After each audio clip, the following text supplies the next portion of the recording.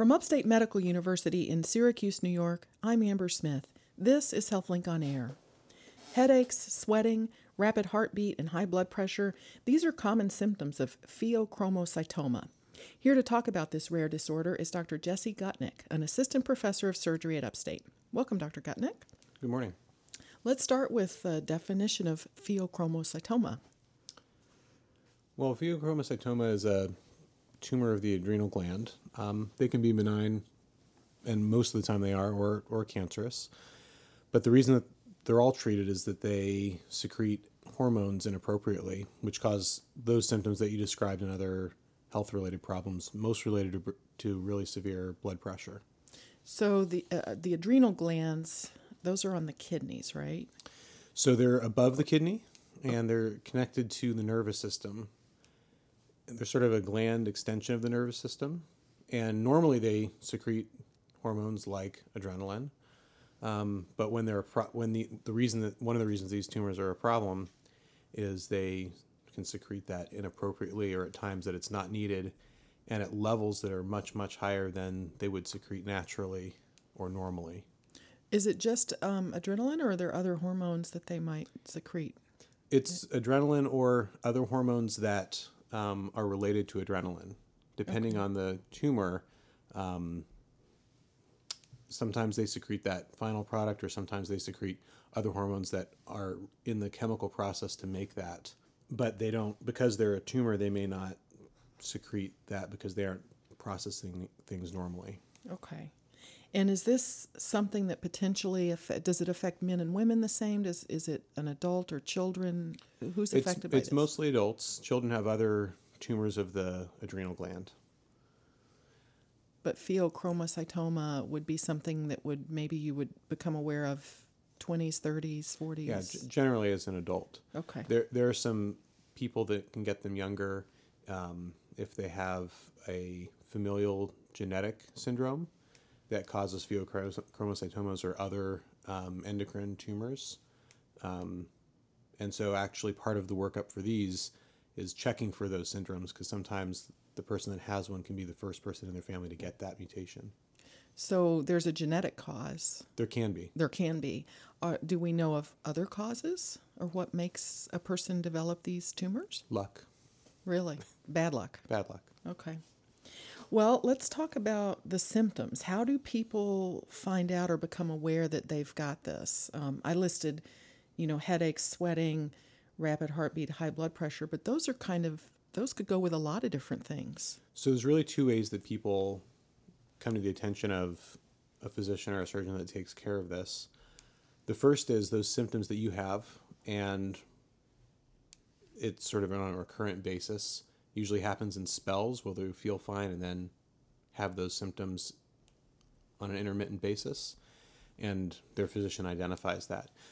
The other way is that they can be seen on a CT scan, and so someone might have gotten a CT scan for some other reason. Let's say, for example, they got in a car accident and they got a CT scan in the emergency department, and they see one of these. Usually those are smaller and they're secreting less hormones, so people have less symptoms, but they kind of come to our attention in both ways. Just as an accidental discovery. Yeah, and then when you go back and ask somebody, you talk to them and they say, yes, I have been feeling those things, but I thought it was severe nerves or something else like that. Typically those are smaller tumors, and typically they're secreting less of the hormone than the ones where people come to your attention from the symptoms. But as you can imagine, it can go both ways. So you use the word spell. So this is like something that could happen. It happens on and off. On and off. Yeah. What are some other symptoms? The headaches, the sweating, rapid heartbeat, high blood pressure, which a person may not know they've got. But are there other things, symptoms that a person could be aware of? Those are the main ones. Okay. And it's not something to be looking out for in the average day. It's more something that if you're feeling that way over and over, something to talk to your physician about. All right. Why is pheochromocytoma, why is it a problem? What makes it dangerous? So pheochromocytoma can cause significant health problems, primarily related to that severe blood pressure related to a lot of adrenaline. If you can think about it, most people that are not in medicine think of adrenaline as that flight type Right. hormone. That it's a good thing that helps you get through if you're being chased by a bear. Sure. But it also is secreted on a regular basis to do other endocrinologic management of your body. And so when it's being inappropriately secreted, when you don't need to be running away from a bear, as you gave the example of, it's unhealthy and can cause severe blood pressure, the kind that can give you strokes and other types of heart and vascular problems, among other things. So it stresses the body more than Exactly. it should be, like in an ongoing way. Exactly. Okay. Well, let me remind listeners, this is Upstate's HealthLink on Air. I'm your host, Amber Smith, and I'm talking with Dr. Jesse Gutnick. He's an assistant professor of surgery at Upstate, and we're talking about how he takes care of people with Pheochromocytoma, which is a rare, right? This is a pretty rare disorder. They are quite rare. Tumors on the adrenal glands. Now, if you have a tumor on one adrenal gland, does that mean, because you have two of these, right? Two adrenal glands. You have two adrenal glands. Both of them live just above each kidney. If one's affected, will the other one necessarily be? So generally not. You can get them in both adrenal glands, but again, that is with some of those rare genetic disorders that we mentioned earlier, where you get them on either one. Or certainly if you saw that, you would know that person had one of those and you'd need to test for it. All right. Well, I want to ask you to sort of walk me through, if I'm newly discovered to have this tumor on my adrenal gland, what are some of the things that you would talk with me about at our first visit? What would be your recommended treatment options? Well, so there's really two, like we talked about earlier, there's two ways that these kinds of things come to our attention. The first is if you're coming in for symptoms, and the second is if you come in with an incidental finding on a CT scan or other imaging test. Okay. And the workups are kind of the same. And it's a biochemical diagnosis process where you take blood and urine from the patient to measure the hormonal levels, to test for the hormones that are causing this. If you're having the symptoms, you're testing for the hormones to see if these symptoms are caused by pheochromocytoma or if they're caused by other potential causes of spells of this nature. Do you have to get the blood test or the urine test during a spell? You don't need to get it during a spell, because even though the hormones that give you those symptoms are secreted intermittently, there are some other byproduct hormones that are secreted on a continuous basis that you can measure for in the blood and the urine. And so fortunately, in the more recent times, we've identified those and can measure them in a clinical laboratory. All right. Which has really aided the diagnosis compared to many years ago. Okay, because before you had that, you sort of had to go on the symptoms to determine whether that's what it was, right? If you go back long enough, yes. All right. Once you go through the blood work and the urine test, and you're sure that that's what this is, tumors on the adrenal gland, tumor or tumors on the adrenal gland, what do you have to do for management? So there's two steps to the treatment. The first is blocking those hormones from affecting your body, and that's done using medications, and that's done to prepare you for surgery to remove this tumor, because there's no good long-term medical treatment for it. You can just block these hormones, but that's not a permanent solution to this. And so we do that to do two things. The first is to let your body rehydrate itself, because part of these is you get very dehydrated over time. And so that takes several weeks. The second is, at the time of surgery, just by touching the gland, it can make it secrete excess hormone. And so by getting a good blockage, it prevents blood pressure spikes and drops during the operation and after the operation. So the blocking process takes about 3 weeks to a month to prepare for surgery. Okay. But surgery is inevitable.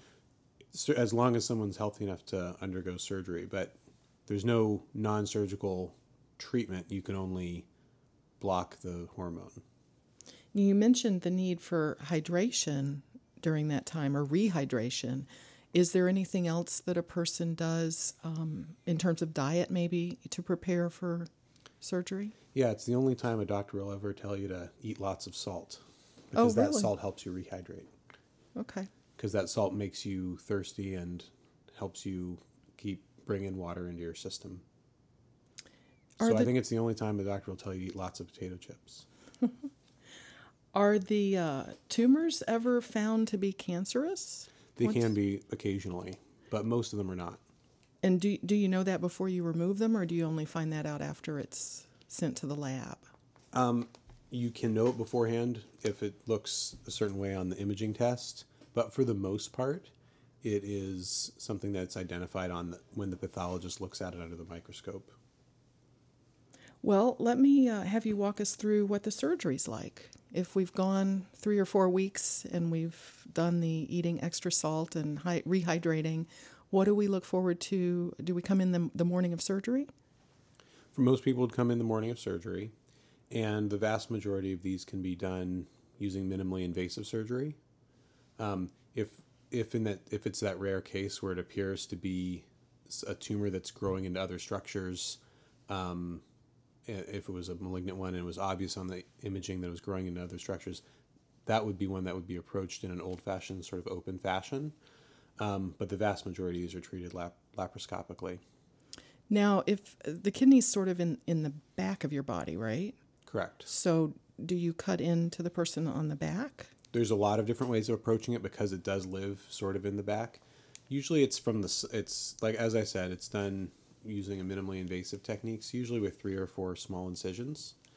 And that is typically done from the back or from the side, just depending on how the particular person's anatomy is. How big do these tumors get? They can be anything from a centimeter to fairly large in some of the cancerous ones. Are they ever big enough that a person can sort of feel it by pressing on their... No. No, they don't get that big. Well, it's not how big they are. If one of these maybe was on your arm underneath the skin, it was a centimeter, of course you'd feel it. But because of where they're located, you just wouldn't feel where they are. Okay. Now, once it's removed and it's minimally invasive, typically minimally invasive surgeries, patients go home that night, right? Patients definitely stay afterwards because you need to very carefully monitor their blood pressure. As you can imagine, if you have a tumor that's making a hormone that keeps your blood pressure way, way, way up, afterwards it can sometimes be a little bit low. So everybody's certainly monitored overnight to make sure that they're adjusting well to not having that excess hormone. What are the chances after you've removed a tumor that it'll grow back again? If you're not somebody with a genetic syndrome that would make you grow these on a more frequent basis, it really shouldn't come back unless it's a cancerous one. But if you've had the genetic testing and you know that you're inclined, you might develop others. It entirely depends on exactly what type of genetic syndrome you have. They all carry a very different level of risk.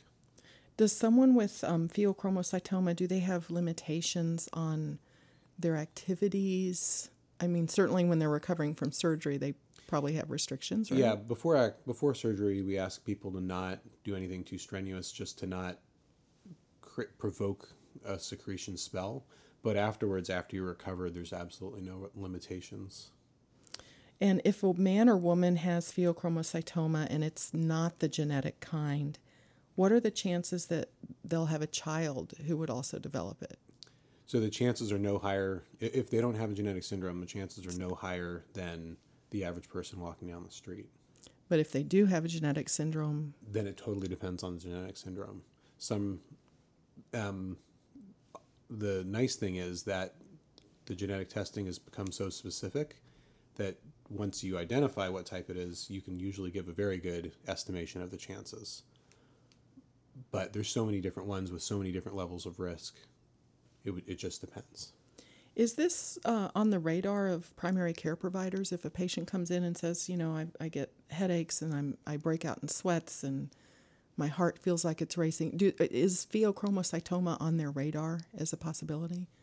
I think it depends on, like with most things that are very rare, it depends on the physician and what their interests are. So you can't know in detail about every rare thing, but I think somebody that's a good clinician would certainly should raise their antennas if they're hearing these kinds of things. The other thing to know is that there's other syndromes that can cause similar symptoms that are caused by other things, and so I think that role of that person would be more to have their antennas raised than to say this is definitely it. Right. Well, this has been very interesting. Thank you so much for the information. My guest has been surgeon Dr. Jesse Gutnick. I'm Amber Smith for Upstate's podcast and talk show, HealthLink on Air.